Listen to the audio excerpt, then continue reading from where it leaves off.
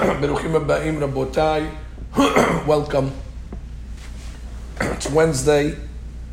We have a new project that we accepted upon ourselves, B'li Neder, to make an analysis of Sefer HaTehilim of David HaMelech Alav Shalom. This was the brainchild of the Meddab family. We do these shi'urim in memory of the Tzaddiket Lily Leah Bat Virginia, Mrs. Lily Meddab Aleh Shalom, who personified a lot of the righteousness that is in the book of Tehillim, and Be'ezat Hashem, the Divrei Torah should be Le'ilu Nishmata. Tehi Nishmata Tzurah B'Torah Hayim. Amen. So we're in the Tehillim, and we're in Perek Zayin. We like to do a chapter a week. Again, if you're interested in literal explanation, so then go buy an art scroll, and you'll have a lot of success. And read the English, and you'll know every word. We're not coming to do that. It's not an ulpan over here. We're coming to try to explain the chapters in the theme, just so we get one clear idea from every perek. So at least we know, oh, that perek is this subject, and therefore we can relate to it and connect to it. Our chapter over here is Perek Zayin, and the chapter begins Shigayon LeDavid. Now, here we have a big controversy on what this word Shigayon means. If you remember in some previous chapters, we mentioned introductory words like Lam Nasea Minginot, all right? And we said that this is referring to the different musical instruments that we used to play these songs. We mentioned in a few times, last chapter, Lam Nasea Minginot ala Sheminit. We talked about there was a certain instrument that had 8 strings. Lam Nasea as the conductor. So David HaMelech, besides writing these chapters, he also delivered it to the conductors in order they should play with music. He also advised what type of instrument it should be played with. Meaning he did a full job. Well, on that line, then Shigayon LeDavid, some explain it that it's a musical instrument. So that would be one interpretation. Right, if you look at the Rashi, when he says Shigayon LeDavid, he quotes Menachem. And he says, Shigam ze echad meshemot hazemer. Fine. But others explained the word Shigayon to mean like a shigaga. A shigaga is an error or a mistake, which is very, very interesting. The chapter is telling us Shigayon LeDavid. This chapter is the chapter that discusses David's mistake, David's error. Oh, so first of all, the amazing thing is that he writes the chapter about his own error. Usually people like to cover up their mistakes. David HaMelech Alav Shalom was obviously Ish Emet. The Shekhinah was with him. He was far away from deception, even self-deception. And therefore he comes along and he confesses. This is the chapter of confession. Shigayon LeDavid, the mistake. Well, what's the mistake? Asher shar la Hashem. The mistake is that he sang to God. That's a mistake. Asher shar la Hashem. David HaMelech's whole essence was singing to Hashem. He wrote 150 chapters to sing to Hashem. How could that be a mistake? And the explanation is, it wasn't the song that was a mistake. It was on who he was singing about and what the reason why he sang a song. Who is the song about? Al Divrei Kush Ben Yemini. So it seems that there was a fellow. The fellow was called Kush. Ben Yemini. Ben Yemini sounds like he comes from the tribe of Binyamin. David HaMelech sang a song regarding this fellow. And at a certain point, David HaMelech regrets that he sang the song. And therefore he comes along with full disclosure. And he says, the song that I sang, Al Kush Ben Yemini Shigayon, it's a mistake. And therefore he asked God for forgiveness. The only problem is, I went through the entire Tanakh. So I was a little late this morning, Rabotai. I went through the entire Tanakh, and I did not find any man that is called Cush ben Yemini. So we have a problem over here. By the way, I am in good company. I found the Malbim over here. The Malbim says that Shigayon al Devrei Cush ben Yemini, he writes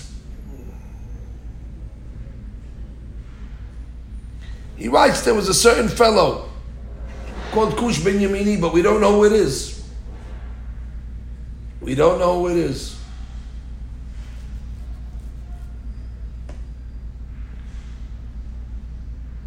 Very, very interesting.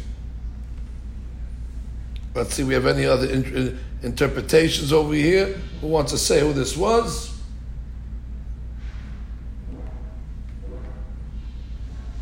Yeah, the Sefono, by the way. Ish me Binyamin. Yeah, guy from Binyamin.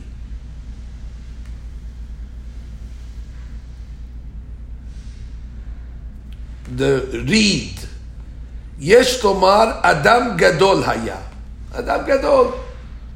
Sheba Meshivet Binyamin. V'haya mitzer et David. And he must have given David, a lot of troubles.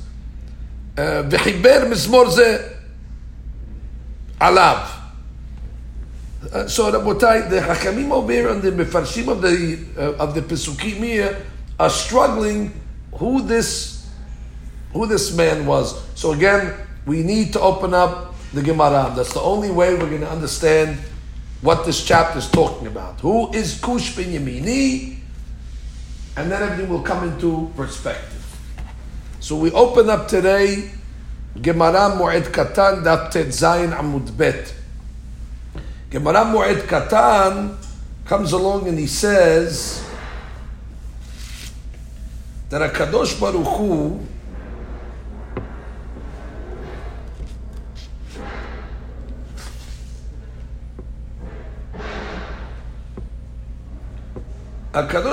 saw that David HaMelech was rejoicing on the downfall of Shaul HaMelech.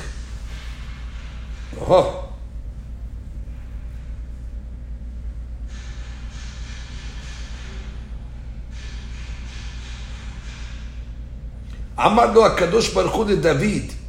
So God tells David, Shira ata omer al mapalato shel Shaul? You're singing a song, you're rejoicing on the fact that Shaul, who not only was the king of Israel, but also was David's father-in-law, you're praying for his, you're rejoicing in his downfall? Ilmale ata Shaul, vehu David, ibadti kama David mipanav. Which means, don't think that you're any better than Shaul. If you would have been born as Shaul, and Shaul would have been born as you, I would have gotten rid of many of your type. That's the way of God telling David, be careful. Shaul's a great man. And therefore, if you would have been Shaul, I would have gotten rid of many of you. You're lucky that you're alive, David.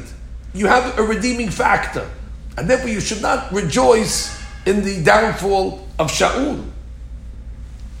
Oh, well, where do you see this? V'hainu dichtiv. And that's what it says in the Pasuk. Shigayon leDavid, asher shar laHashem ad divrei Cush ben Yemini. The mistake of King David, that he's saying on Cush, V'chi Cush shemo, is the name of Shaul Cush? I mean, we call him Shaul ben Kish, but what are we calling him? Cush? Kish, Cush, Kish, Cush. V'halo Shaul shemo. His name is Shaul. Ela, the Gemara says something amazing. Ma Kushi meshune be'oro. Just like a Kushi, he has a different color skin. He's noticed by his color of skin. Ach Shaul mishuneh b'ma'asav. So too Shaul is discernible by the beautiful ma'asim that he has. Meaning he's discernible right away. Just like a Kushi, you could notice him right away. He stands out because of the color. So too Shaul is like a Kushi. That what? Through his good deeds, right away you say, oh, this is a unique man. This is a special man. So therefore the Pasuk is calling him Kush. That's Shaul HaMelech. Ben Yemini from Shevet Binyamin. And therefore the reason why David probably refers to him as that is because he's making teshuvah. David HaMelech is saying he's actually Kush, he's a tzaddik. He's so noticeable by his good actions, Shaul. And if he did what he did, it must have been not because he wanted to do it. The Torah tells us that he had ruach shtut, that he was affected by, and it caused him to act like he did. But it wasn't because intrinsically he wanted to do such a thing to David. So therefore, he refers to him as Kush.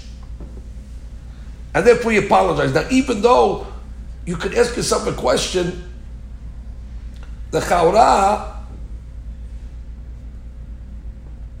why is it only a shogeg? Why is David HaMelech saying shigayon? If he prayed for the downfall of Shaul or he was happy, you have to know also, Shaul was trying to kill David. I mean, David HaMelech over here was not in an easy position with Shaul. Many times Shaul tried to kill him, and David, even though he probably could have killed Shaul a few times, did not. So he was thankful that Baruch Hashem, he didn't have to kill Shaul and Shaul didn't kill him, but still, he called it Shigayon. There's a Tosafot in Masechet Yomah on Chabet Amud Bet.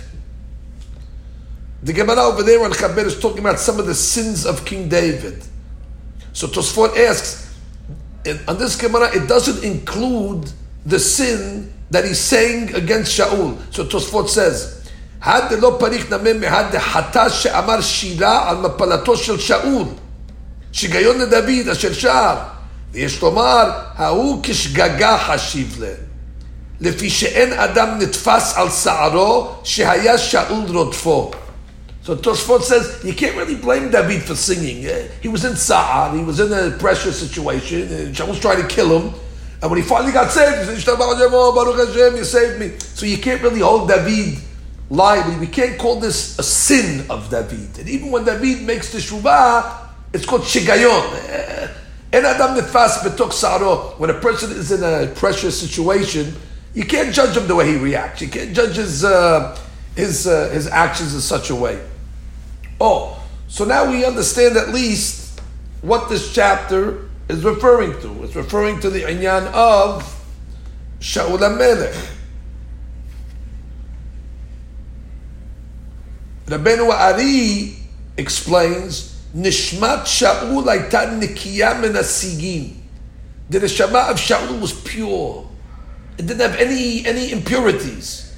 Im ken kishrona ma'asim etzlo beteva.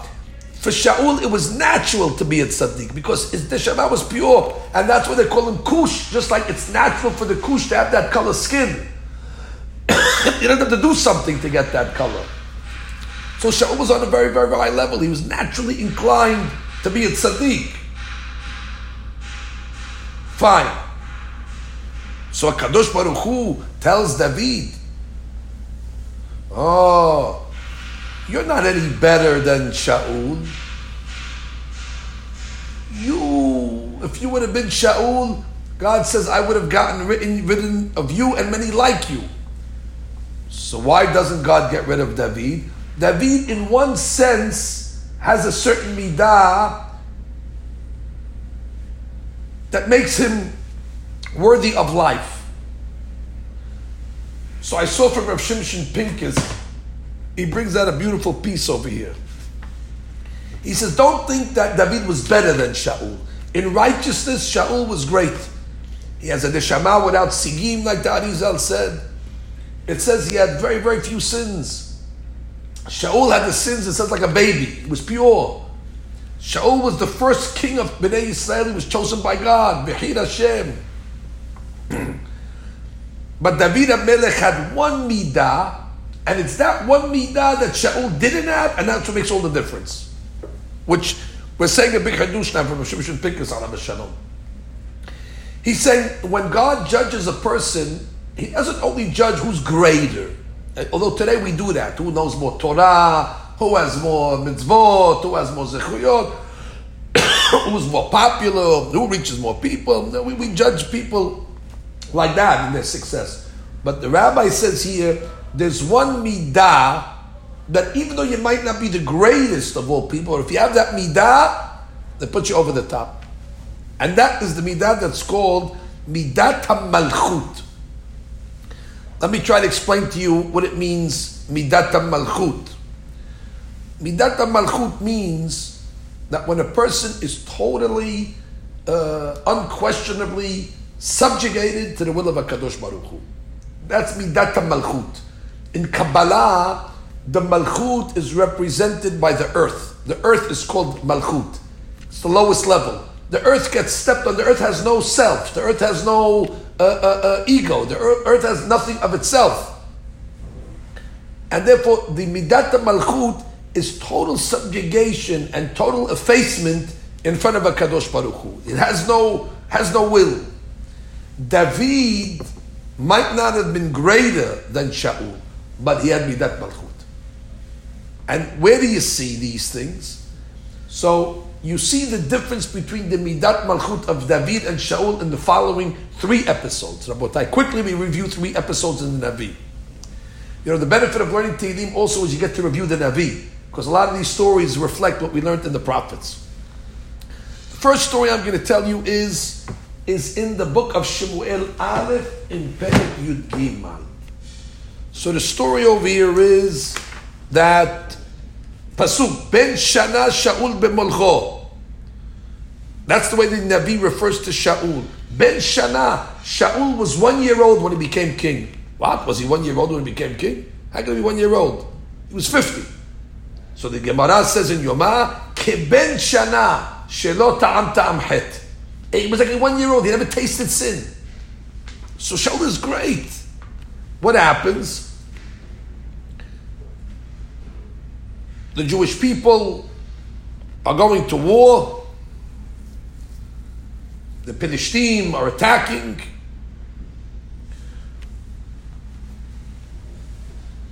Shemuel the prophet tells Shaul, don't do anything until I come to you. I'll be there in 7 days. And when I get there, I'm going to bring a korban, and then we go forward.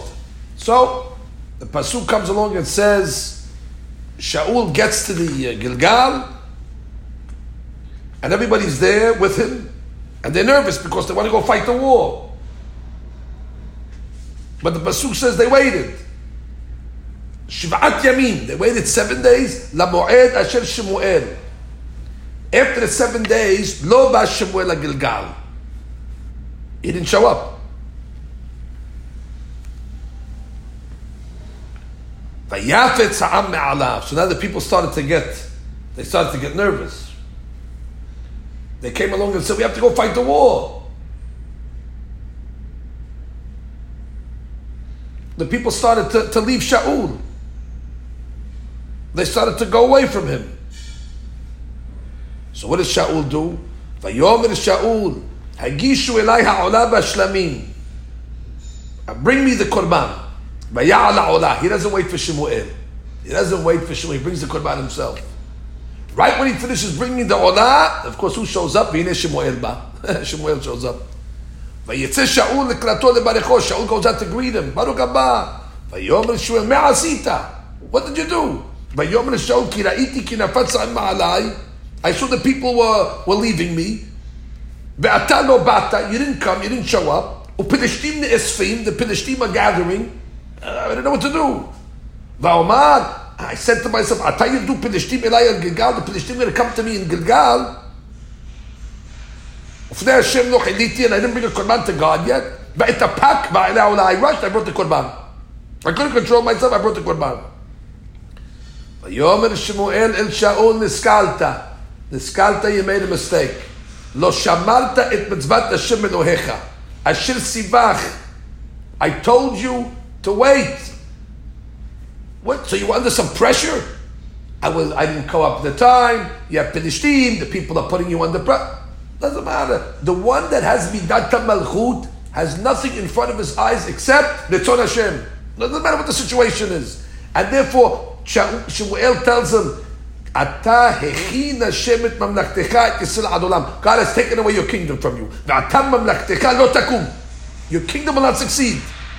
It's unbelievable. Why? Because to be the Melech of Klal Yisrael, one has to have total subjugation to the Ritzon Hashem and not have any interest. In this case over here, we see that Shaul, he listened to the people. The people told him, hey, Shemuel's not here, the Philistine, he brought the Korban.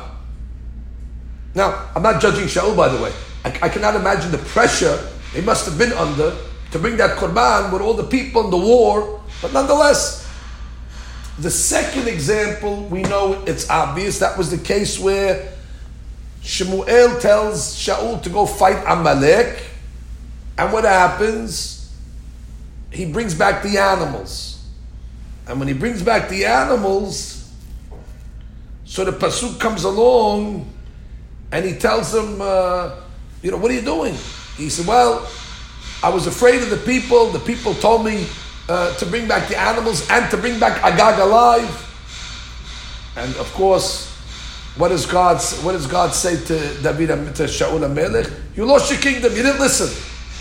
Which means total subjugation, not listening to the people, not listening to the pressure, not falling into any acceptance of anybody's opinions, except Ritzon Hashem. Whereas David, there's an amazing story about David HaMelech, how he was totally subjugated to HaKadosh Baruch Hu. Shmuel bet Perek Philistine are going to fight the Jewish people. David's the king. Vayishal David b'Hashem. So David asked God, should he go fight? Lo ta'aleh. No, don't go fight them. Make an ambush around them and don't do anything, God says. He says, I only want you to start fighting when you start to hear the trees above you start to rustle. When you hear the rustling of the trees, then you go fight. Fine. So the Hazal come along and say that David HaMelech goes and he starts to make the ambush around Philistine. And what happened? The Philistine were within 8 feet of the Jewish people. They were very close. So the Jewish people tell David, let's attack. We can attack them. They're within 8 feet of us. We can kill them. If we don't kill them, they can kill us first. David HaMelech says, God gave me instructions. We have to wait for the trees to rustle. I didn't hear the rustling of the trees. The people said, forget about the rustling of the trees. We have a chance to kill them. All we got to do is to shoot the arrows at them. We'll kill all the enemies. David HaMelech says, Amru lo, they tell David, Ve'im poshtim anu yad bahem anu metim.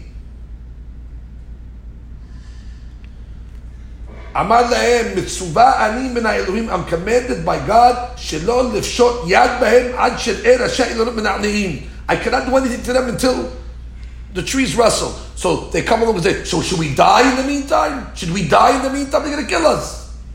Amar lahem, mutav namut zakaim. It's better that we die tzaddikim velo namut reshaim. Why? Because that's what God told us to do. Amar HaKadosh Baruch Hu lemalachim. The angels came to God and they said, God comes to the angels and says, Re'u ma ben David leShaul.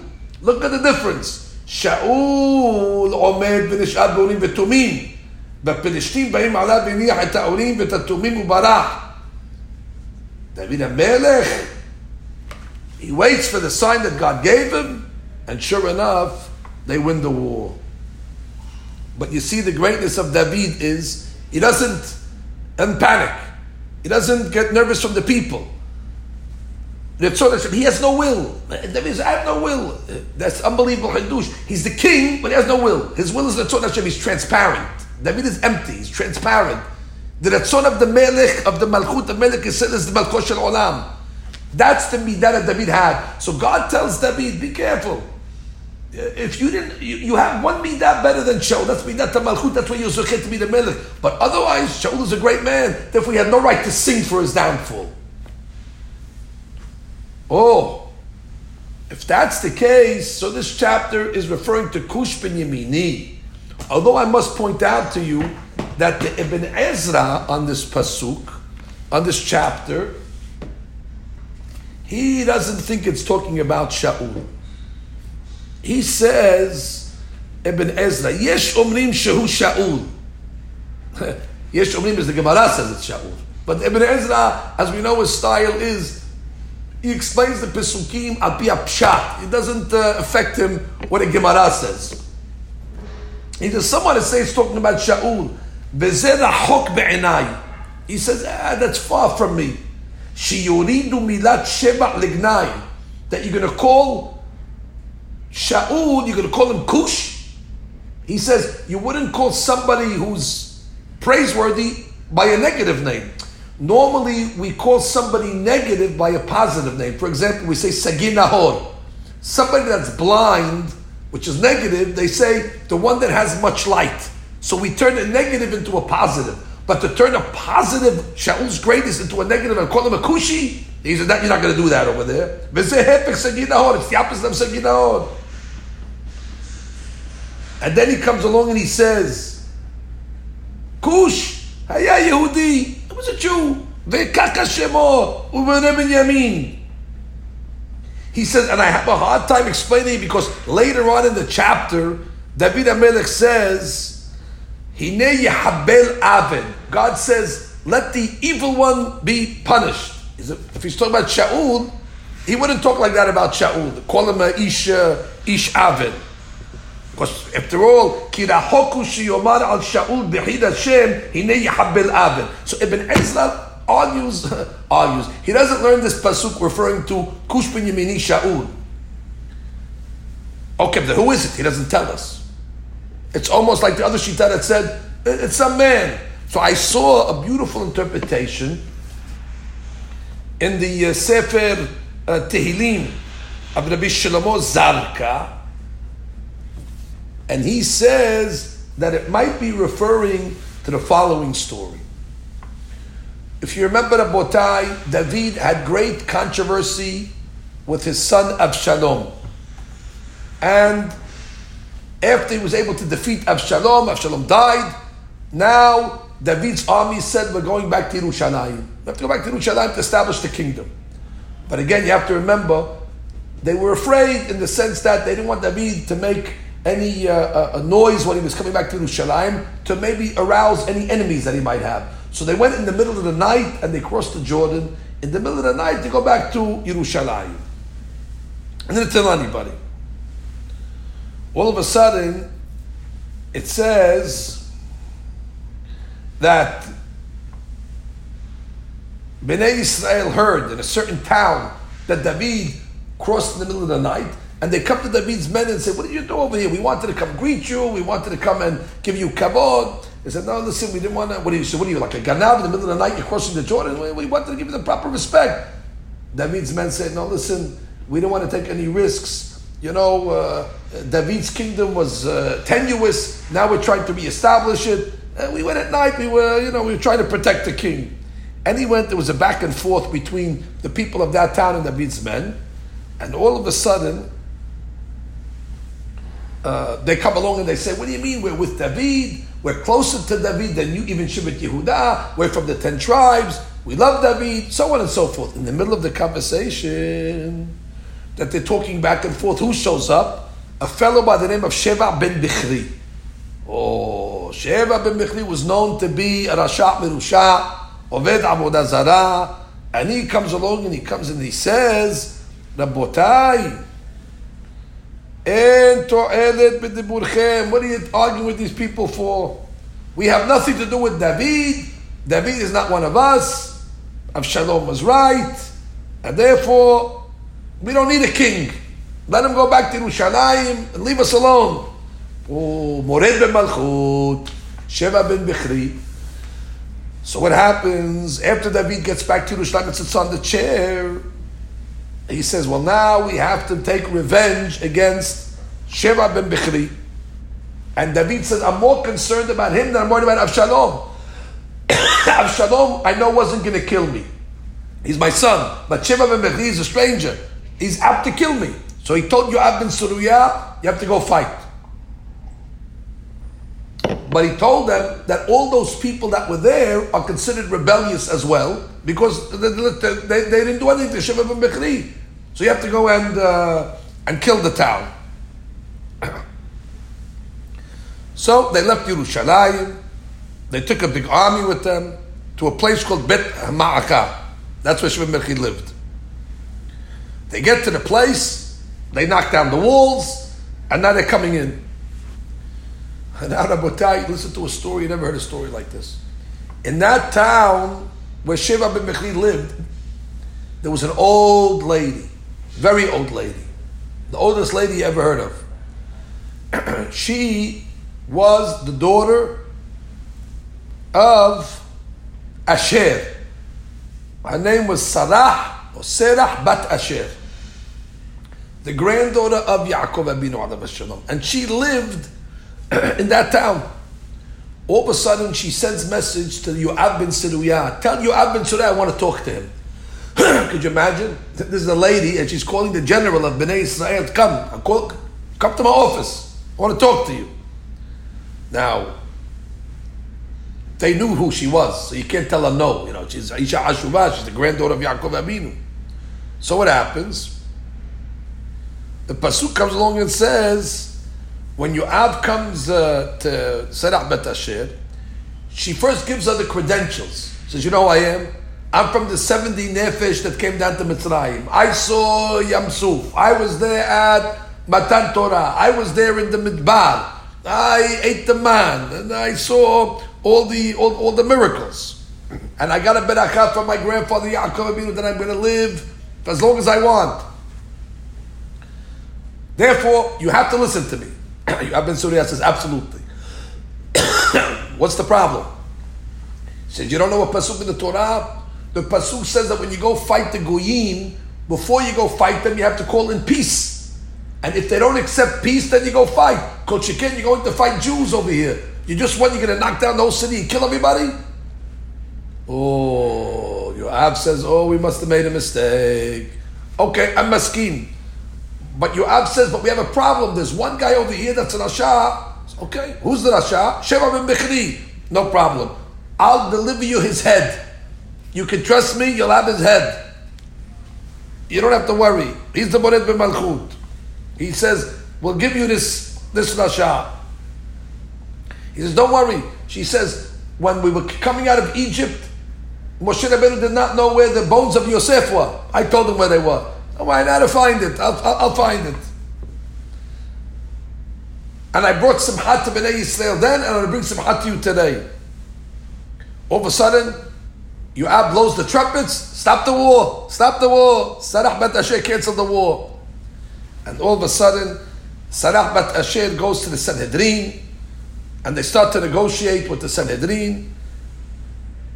And before you know it,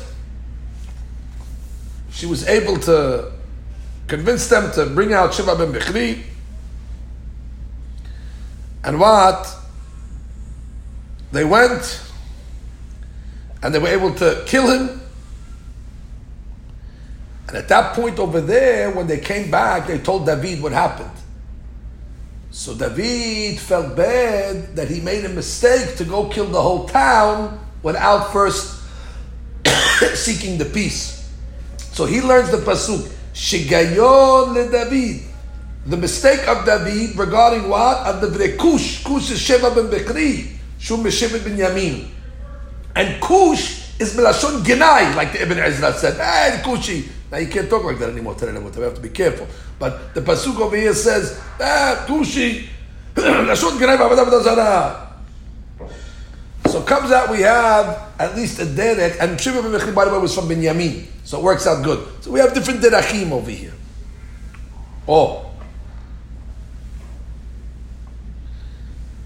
So this is the chapter of Teshuvah. So I said to myself, if this is the chapter of Teshuvah, however it is, the Teshuvah for the Sheva ben Bichri story, or the Teshuvah for the Shaul story, David comes to confess. So somewhere in this chapter must be a pasuk that gives us a sword, a secret of Teshuvah. So I found the pasuk. Look at the pasuk. I mean, the pasuk just reads simply, Hashem Elokai b'ka'asiti, I trust you, Hoshi'eni, you save me from my enemies, Pen yitrof ke'aryen nafshi, they tried to attack me like a lion, Porek ve'en matzil, nobody's there to save me, Hashem Elohim asiti zot, you know that I didn't do anything to deserve this, Im yesh avel b'chapai, I didn't do anything to them, it's unprovoked, Im gamalti shol mira, I don't even punish those that did bad to me, I don't retribute to them. And then the pasuk comes along and says, look at pasuk Yud. Yigmor na ra resha'im utchonen sadik ubochen libot uchlayot Elohim tzaddik. Simple explanation of Botai. Yigmor na ra resha'im. Finished. The resha'im should cease to exist. Finish with them. Utchonen sadik. And the tzaddik should be established because the Rasha wants to kill the tzaddik. So therefore, kill the tzaddik so that kill the Rasha so the tzaddik can be konen, can be established.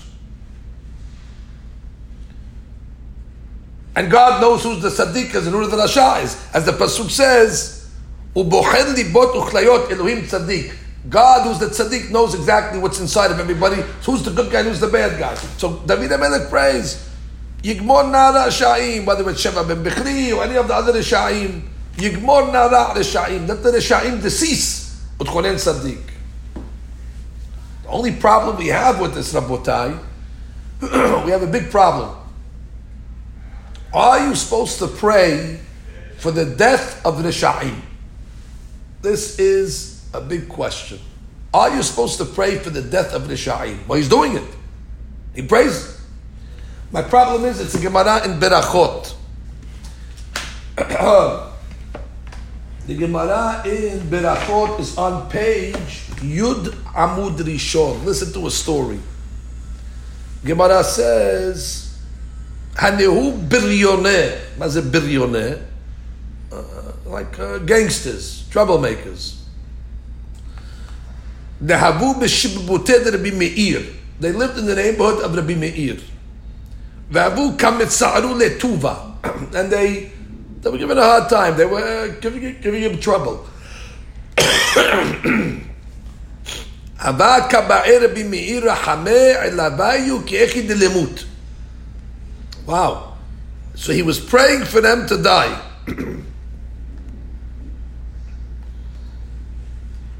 Finished. Elahad Meir anena. Rabbi Meir is praying for them to die. Get rid of them, very easy. Amra le Beruria debitu. So his wife, Rabbi Meir's wife, was called Beruria. So she comes along and says, "My datach, what are you praying them for to die for?" Kananeh was praying out loud, so she heard him. So what are you praying them to die? Mishum dichtiv, because you have a pasuk, Yitamu hataim min haaretz. Oh, so you see, David HaMelech also prayed, Yitamu hataim, let the sinners be destroyed. Mi ketiv hotim, it doesn't say hotim. Sinners, hataim ketiv. Oh, hataim means the sins. Yitamu hataim. Oh, and go to the end of the pasuk. She says, "Urshaim od enam." And now the Resha'im will not be. If it means Yitamu hataim, of course then Urshaim od enam. That the Resha'im are not going to be there. And the explanation is Yitamu hataim. Pray that the sins go away. And once the sins go away, they're not Resha'im anymore. The Rasha turns into a tzaddik. Yitamu hataim Urshaim od enam. Ela ba'era hame elabayu de lehederu b'tshuva. Unbelievable. Pray that they should make the shuvah. And then what? Urshaim od enam. You hear the story of Rabbi Beruria, the wife of Rabbi Meir, is giving us tremendous chidush here. You don't pray for people to die, even the Sha'im to die. These were Yehudim, these Biryoneh. So what are you supposed to do? Pray for them to make the Shuvah. And guess what? Once they make the Shuvah, they're not the Sha'im anymore. Yitamu hata'im min haaretz. Once there's no more sins, Urshaim od enam. So what happened? So he started to pray for them. V'hadru b'tshuva, and they made the shuvah. Very nice. Oh, so could be, Rabotai, that's what David HaMelech is saying in this pasuk. If you go to our pasuk in this chapter, the pasuk says, pasuk Yud, Yigmor na ra reshaim. The pasuk doesn't say over here, Yigmor na reshaim. The pasuk says, Yigmor na ra reshaim. The ra of the reshaim should decease from existing, which is exactly like the Gemara in Berachot. He wasn't praying for the Rasha to die. Yigmor na ra reshaim. Let the ra of the reshaim. Oh. My question only was, Rabotai, I have a big question over here. What do you mean you're praying for the Reshaim to make teshuvah? I mean, I understand. Listen, I have free will. I understand I could pray for myself, please Hashem, help me make teshuvah. Because that's my hishtadlut. I'm making an effort to try to get close to Hashem, so I'm using tefillah as a habal taher. I'm coming to purify myself. So I know I can pray for myself. But I didn't know that I could pray for somebody else to make teshuvah. What does that mean? How can I pray for somebody else to make teshuvah? But that's what the Gemara is saying over here. Don't they have free will? Can I interfere with their free will and pray that they should? Atut teshuvah is something that's personal. And this Gemara always bothered me. How do you pray for somebody to make teshuvah? Today we have a lot of people, off the derech and all these people that are involved in whatever it is. We pray for them to make teshuvah. We pray for them to make teshuvah. I can pray for myself because that's my hishtadlut. I decide myself to make teshuvah, so I'm praying to God that Hashem is zechut. Habal taher. So I saw, Baruch Hashem, today a phenomenal explanation to this based on Gaon Rabbi Eliyahu from Vilna. By the way, it's the Maharsha's question. The Maharsha says, Lo yitachen debakesh davar ze min hashamayim. You cannot pray for this. Hakol b'yedei shamayim chutz miyirat shamayim. Bishlama ma she'adam mevakesh al atzmo. If you want to pray for yourself, it says, B'derech she'adam rotzeh molichim oto v'abal letaher misa'in oto. Fine, you're making a hishtadlut to become pure. So therefore you're choosing to pray for yourself. However, to pray for somebody else, ech to'il bakashato al achirim. That's the Maharsha's question. And he says a beautiful answer here. In order to understand the answer, I want to explain to you one interpretation that we once said on a Gemara.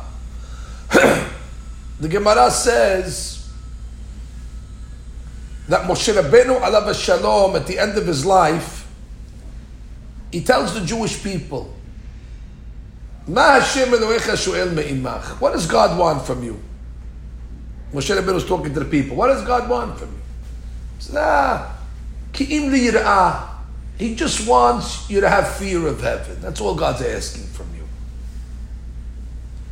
The Gemara asks, is Yirat Shamayim such a small thing?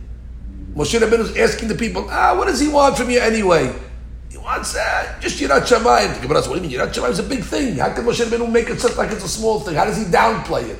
So the Gemara says, In legabe Moshe bilta zutrete.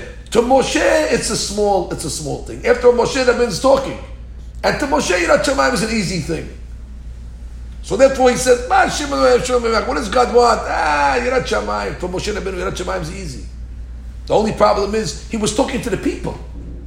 How can the Gemara say, In legabe Moshe bilta zutrete? But he wasn't talking to himself, he was demanding it from the people. And to the people, it's a big thing. So I once heard from Hakam Yaakov Hillel, may live and be well, a beautiful explanation.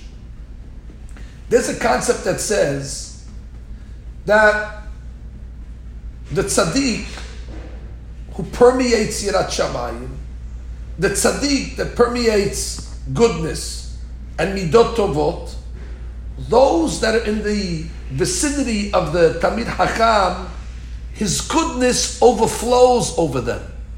they get the benefit of the midot of the tzaddik because he compares it to like a big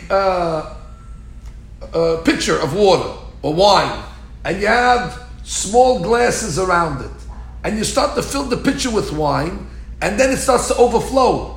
What happens when the wine starts to overflow? It fills the smaller glasses around it. And therefore, when a person stays around the tzaddik permeates with Yirat Shamayim, so it overflows over him and it goes to the people that are next to him. And therefore, that's why it's so important to be next to the tzaddikim. We become greater when we're next to the tzaddik, because the tzaddik's greatness in Kiddusha, it's tofeach al menat latfiyah. It's moist enough to hydrate himself and to hydrate others as well. The Gaon of Vilna said this concept. Honeh malach Adonai sabiv li'av. He quotes the pasuk by Halesem. The Gaon of Vilna said, Ken sigulat tzaddik. The tzaddik is like a malach. Honeh malach Hashem sabiv li'av. The malach, the tzaddik, sits around the God-fearing people. By halatzim, and God saves them. Why? Because the tzaddik, the goodness of the tzaddik fills up everybody around them. Therefore, that is a very, very important yesod. That's why it's important to be next to tzaddikim. Even the tzaddikim that passed away, when you connect to the tzaddikim, the power of the tzaddikim have so much good in them that they influence. So the Gemara is saying, Moshe Rabbeinu is telling the Jewish people in the Midbar, what does God want from you? What does God want from you? He just wants Yirat Shamayim. So the Gemara says, what do you mean Yirat Shamayim is a big thing? The Gemara says, In legabe Moshe, to those that are in the vicinity of Moshe, legabe Moshe, those that are by Moshe, mitazut rete, it's a small thing. If you're next to Moshe, Yirat Shamayim is an easy thing. So Moshe Rabbeinu was telling the Jewish people, what does God want from you? Yirat Shamayim is easy. You're next to me in the Midbar. And the Yirat Shamayim of Moshe is contagious. The Yirat Shamayim of Moshe Rabbeinu is overflowing. And therefore, in legabe Moshe, those people that are close to Moshe, it's easy Yirat Shamayim. But again, if you're not going to stay next to Yirat Shamayim people and you're going to try to do it on your own, very difficult. And that's why I heard from Racham Yaakov Elel that many times in the Gemara, they refer to a Tamid Hakam as Moshe. The Gemara sometimes calls a rabbi, his name is not Moshe, but they say, Moshe Shapir Ka'amart. Moshe, you said good. So the rabbi asked, his name is not Moshe. And he said, according to the Kabbalah, that in every generation, the Talmidei Chachamim have the spark of Moshe Rabbeinu. And therefore, in every generation, the tzaddikim. Moshe Shapir Ka'amart. And therefore, just like whoever stays next to Moshe, Yirat Shamayim becomes easy. When you stay around the tzaddik, the religion becomes much easier. It's an aid, it's a tool. Oh, so if that's the case, we said something incredible in this Gemara. The Gemara is saying, yes, Rabotai, there's a way that you can bring people back to Teshuvah. How do you bring them back to Teshuvah? We said you can't pray for somebody. No. Pray for yourself to make Teshuvah. And once a person prays for himself, automatically those in his neighborhood and those that are surrounding him, they'll make Teshuvah automatically. You can't change others. You have to change yourself. The best way to change the world is to change yourself. And therefore, if a person is able to mehazek himself and lift himself up, you'll be surprised, Rabotai. You cannot imagine the influence that a regular Jew can have on somebody else. Doesn't have to be a speaker and a motivator and a darshan. No, a regular guy. But what? Through his behavior, you can have a neighbor that looks every day, sees you coming out of your house with the talent tefillin and your prayer. This makes a roshem. And then he sees on the Hagim, you have your lulav, and he sees you sitting in the sukkah, and he sees every day you have a gemara on your head. You'd be surprised. That behavior of discipline, of Torah mitzvot, those that are watching it, legabe Moshe, those that are Moshe metazut nete, you cannot underestimate the power of changing yourself in order to change the world. People are watching you. People are watching you. And they monitor it. And you'll be surprised. In Olam Haba, they're going to come and tell you, Azak Baruch, because of your ways, you don't know how many people you brought back to Teshuvah. But maybe they didn't come and tell you. Not everyone's going to call you up and say, thank you very much, you inspired me. They don't want to admit it. But Na'atid Lavod, you're going to say, you don't know how many people, they saw the way you keep a Shabbat, and they say, they saw your Simchat Hayim.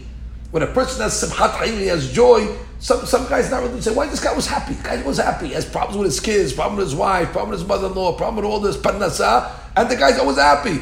And all of a sudden he says, must be the religion brings happiness to the guy. Must be imunah. And all of a sudden the guy starts to find God. And what did it? Your behavior.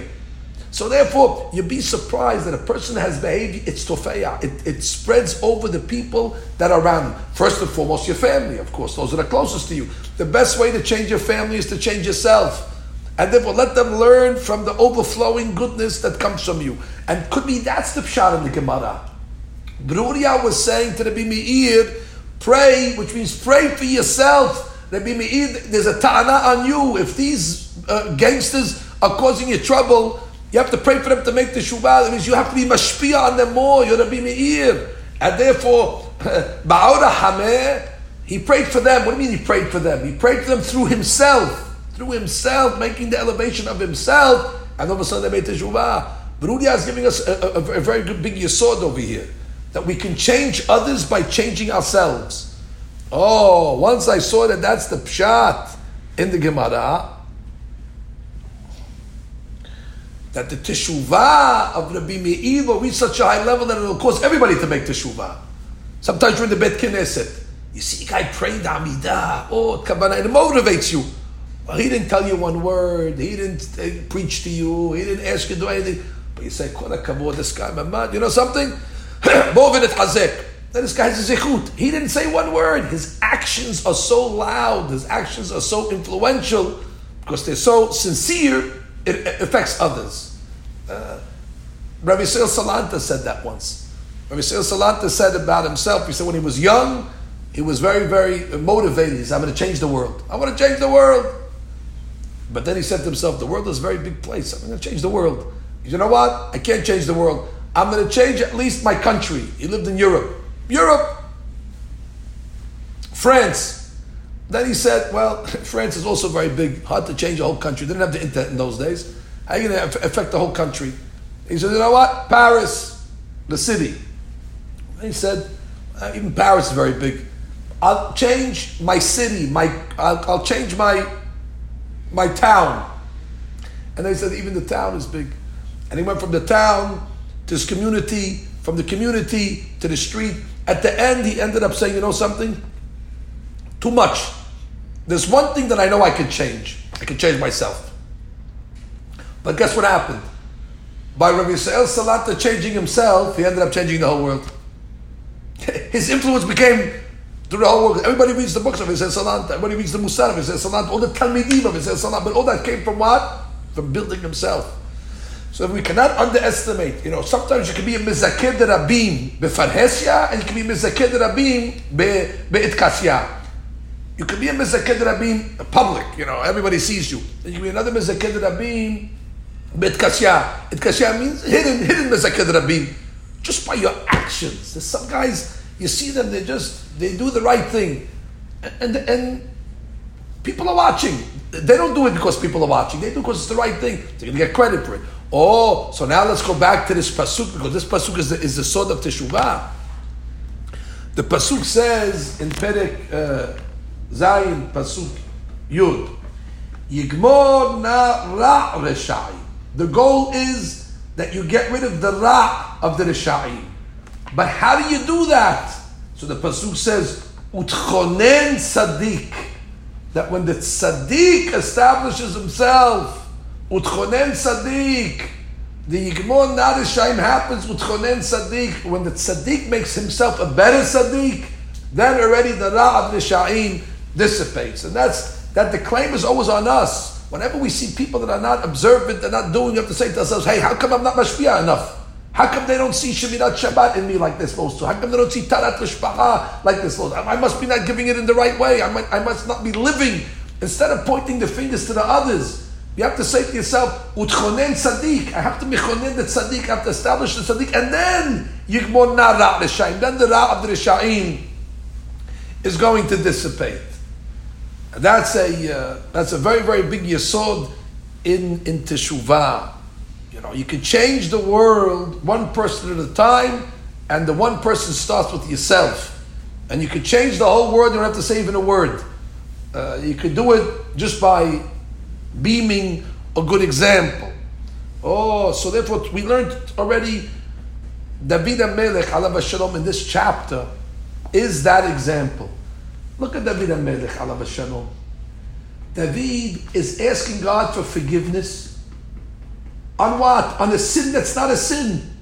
Shaul tried to kill him how many times? The Tosfot says, En Adam nitfas al sa'aro. You can't even blame David for singing. He's saying, thank you Hashem for knocking Shaul down. Of course, Shaul would have killed David 10 times. So David's singing. Is that a sin? Shaul was an odef. And by the way, David could have killed him many times and he didn't. And still, David comes along and says, Afa pichen, Shigayon David. You know what? David HaMelech teaches us. Because David HaMelech is such a tzaddik, the ra of us gets dissipated. When you read the Tehillim, you're next to the tzaddik. When you read the Tehillim, you're now being close to the tzaddik. The tzaddik in this case is David HaMelech, and you see his behavior. You say, what? David is asking shigayon, is asking kapara for a mistake that he made regarding Shaul. Who should be asking teshuvah? Shaul should be asking for teshuvah, not David. David, alav hashalom, was a big tzaddik. And then that motivates us. That imagine we hurt our friend intentionally. David's asking where he was hurt, and he's asking forgiveness. Kavahomer, we have to go the other way. So again, from the tzaddik, we learn the level of decency that's demanded from us. So this would be the chapter of teshuvah, not only for ourselves, but how our teshuvah influences others. Yigmor ra l'sha'im. The goal is that the ra of the risha'im dissipate. Utchonen tzaddik, but it's got to be done first through the utchonen tzaddik. Sur mera va'aseh tov. The way to get people away from doing bad, aseh tov, do good yourself. Do good yourself. By you doing good, the sur mera, the people will desist from doing evil. They'll learn from your good ways. Well, if that's the case, David, alav shalom, at the end of the last chapter, I didn't say this in last week's class, but now I'll give it to you. Consider this a bonus, Rabotai.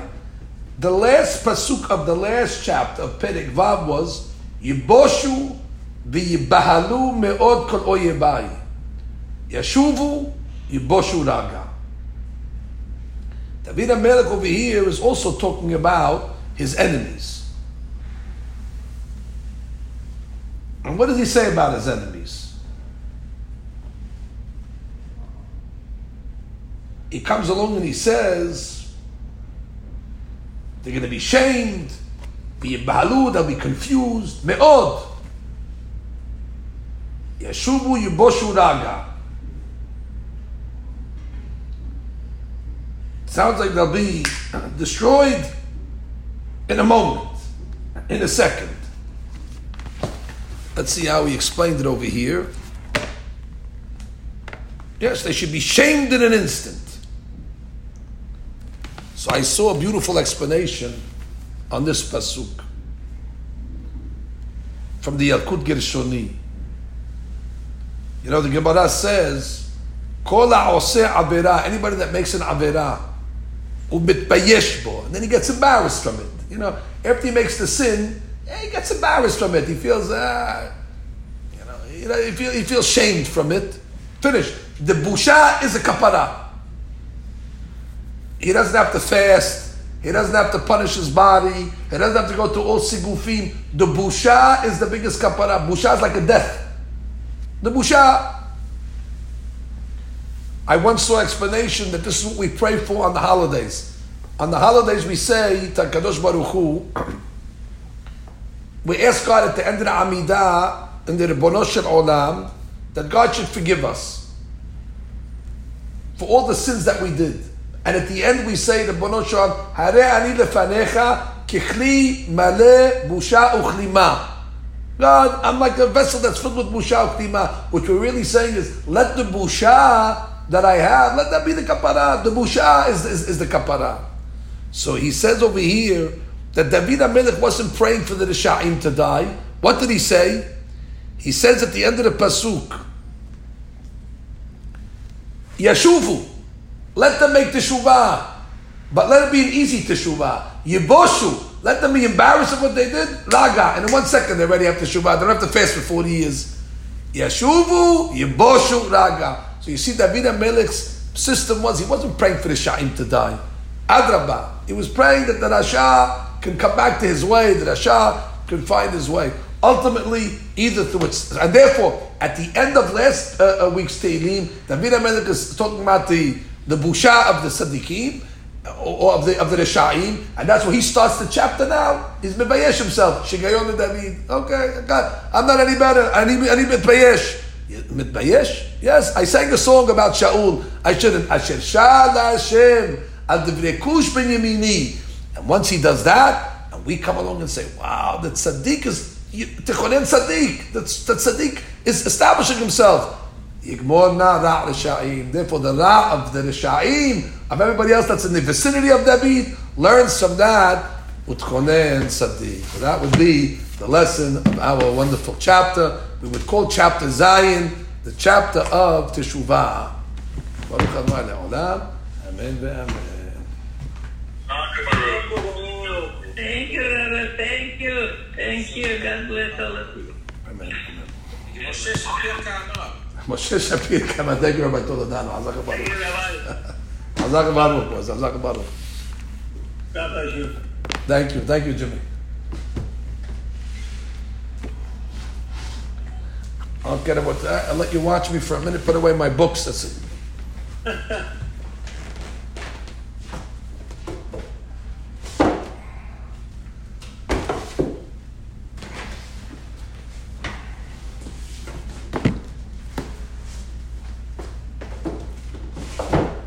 Look how many books for one Perek of Tehillim. That's the way you're supposed to learn, the books. Okay, Rabotai, Yom Tov.